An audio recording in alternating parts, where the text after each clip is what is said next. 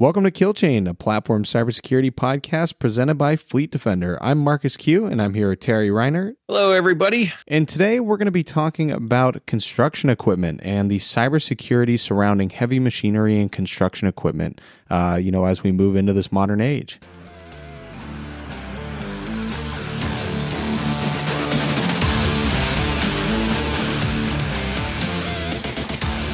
Well, thank you for joining us today for this episode of Kill Chain. To get started, we've got a few Fleet Defender announcements.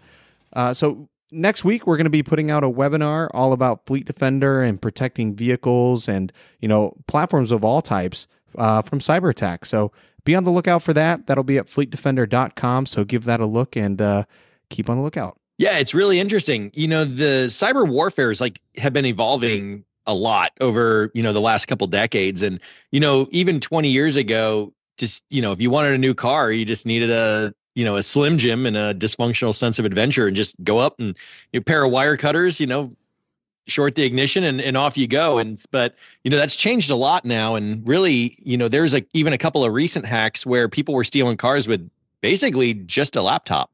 So it's really interesting. And the topic's fascinating, just how cyber warfare has evolved in the space.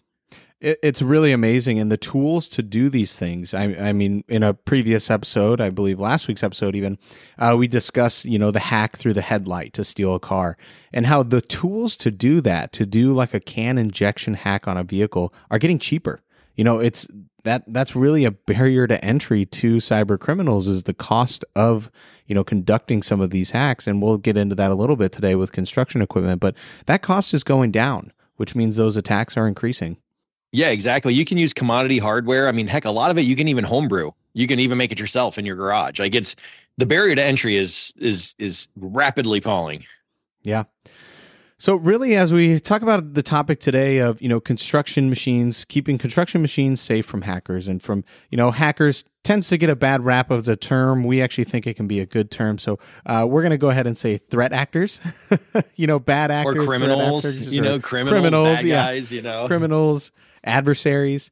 So really what we're going to talk about today is some research coming out of, Europe, the US, and the UK, where cybersecurity researchers are actually warning about machines such as cranes, excavators, bulldozers, which are all vulnerable to attacks by cyber gangs, terrorists, and even rogue governments.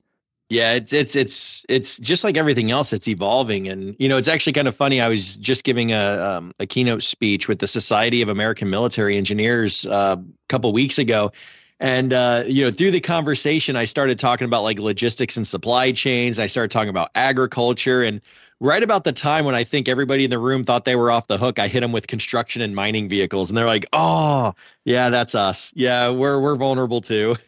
Well, it's incredible because technology in vehicles is obvious. You can see it. You see a Tesla on the road, and you can see the technological advances that have gone into that thing. But people forget that construction machinery is becoming incredibly advanced. I mean, it's becoming smarter. It's almost an IoT device now with all the sensors, control units, everything. It's no longer a manual machine. It really is a computer. Here's the crazy thing. We're talking with some mining companies, and there are mines in various parts of the United States, and I mean a lot in Australia, that everything from the diggers to the loaders to the those dump trucks that are so big that even as a 6'1" person, I can't even jump up and touch the top of the tire itself, fully autonomous. They're literally digging the earth, loading it onto dump trucks, and then they drive not just a mile down the road, but 45, 50 miles to the processing center, completely autonomous. And that's today. Completely autonomous. That's happening now. Yeah.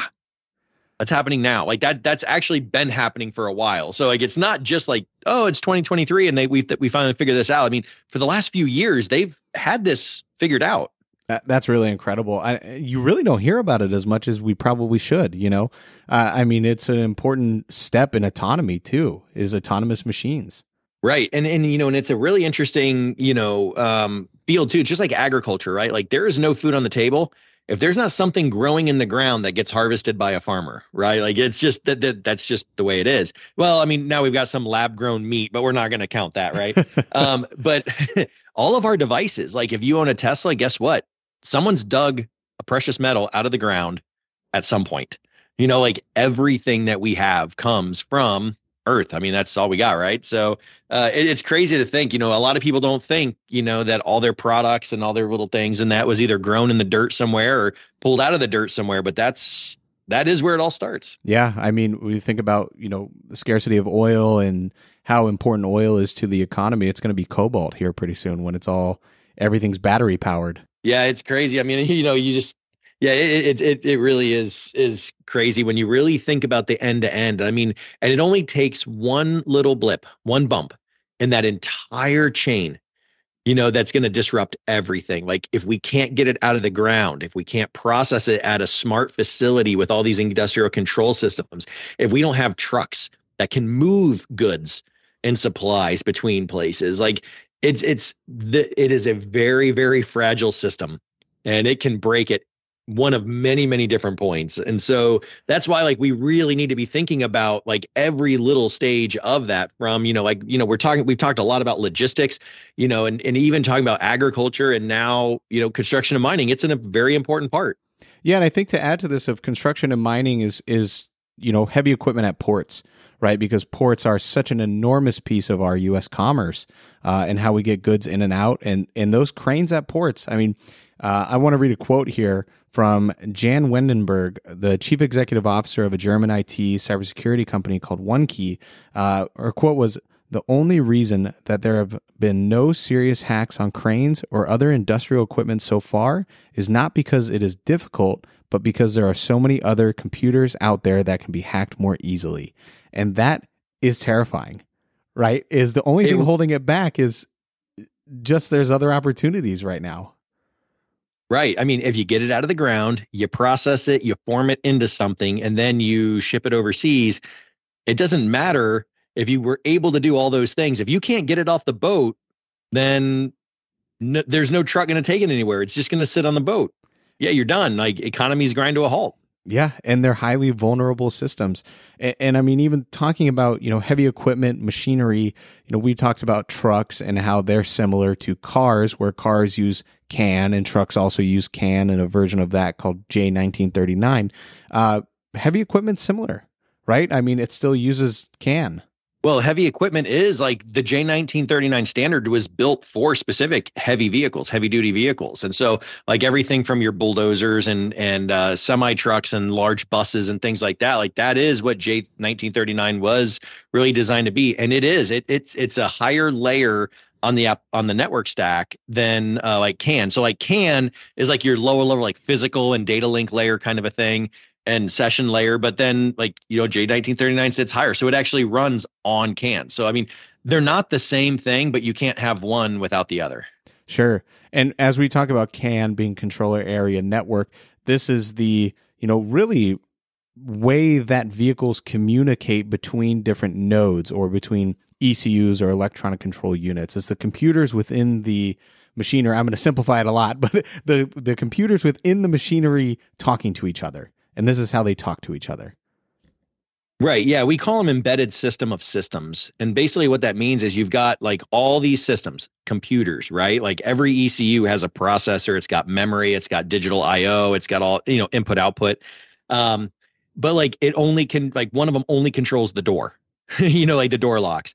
So then there's like all these other computers, like, and even modern vehicles, they have over 100 ECUs in them and they all talk to each other in order to accomplish what it needs to accomplish. And that is like make a car do what a car is supposed to do. And they all communicate mostly now over controller area network, or CAN. It's regulated across like pretty much every country in the world that vehicles, at least the diagnostics, has to be on CAN. But because it's actually a really decent protocol, not from a security standpoint, but from like it's really good in rugged environments. It holds up really well to like noise and things like that. So they use it in all of these like adverse areas, like cars that's in ships. So they call it like NMEA 2000, NMEA 2000. Like that's kind of like the J1939 of ships, right? Like it sits on top of CAN. And so like that's there. So it works really well there. Even spacecraft have adopted it. On different spacecraft and different buses. So yeah, it's kind of everywhere. And that includes those large gantry trains at ports. Yeah. And I mean, a threat to cranes, just as we're reading about this, coming into this podcast, like the really terrifying thing about cranes is you think about just ports, right? And obviously you ransomware an entire port's worth of cranes, you're going to get that ransom paid because the amount of money in the commerce that you're stopping is extreme. But beyond that, what I was reading is, even taking over a construction crane within a city, like the damage that you could cause with that is enormous. I mean, that's a real threat to national security. It is. I mean, you can't build buildings without cranes. You can't build bridges without cranes. You can't build a lot of things without cranes. You see cranes pretty much everywhere. Yeah. So yeah, they're yeah, absolutely. So a lot of this comes back to what we've talked about before, which is the convergence of IT and OT systems. Do you mind telling us a little bit about that, Terry? Yeah. So, IT, information technology. On the flip side, you have operational technology, OT. And so IT is like your business enterprise networks. It's like the computers, the laptops, even your phones kind of fit into IT, but then OT is more of your, again, operational technologies. That's the kind of equipment that you'll find in like SCADA networks, power grids, things like that, like factory floors that are running all the machinery on a factory floor. There's a very big difference between those types of technologies and just how they went. That's why, like, you can't always just take your, firewall or intrusion detection system off of your, Linux server that's in your business enterprise network and deploy it on your factory floor. Like, the technology is very different. And when you do try to mix the two, you get all kinds of problems. Like, we did some consultation for a hospital many years ago that, they added all of the OT systems that controlled an operating room onto the IT network, so that way the IT group could manage it. Well, the only problem is because there's a difference in the technologies, there was this tool that the IT group was using to like scan through all the IPs and check them to see if there was any updates required. Every time they would get to the IP address of some of the OT equipment, it would make them reboot. And so they literally were having lights like go off in the middle of surgeries.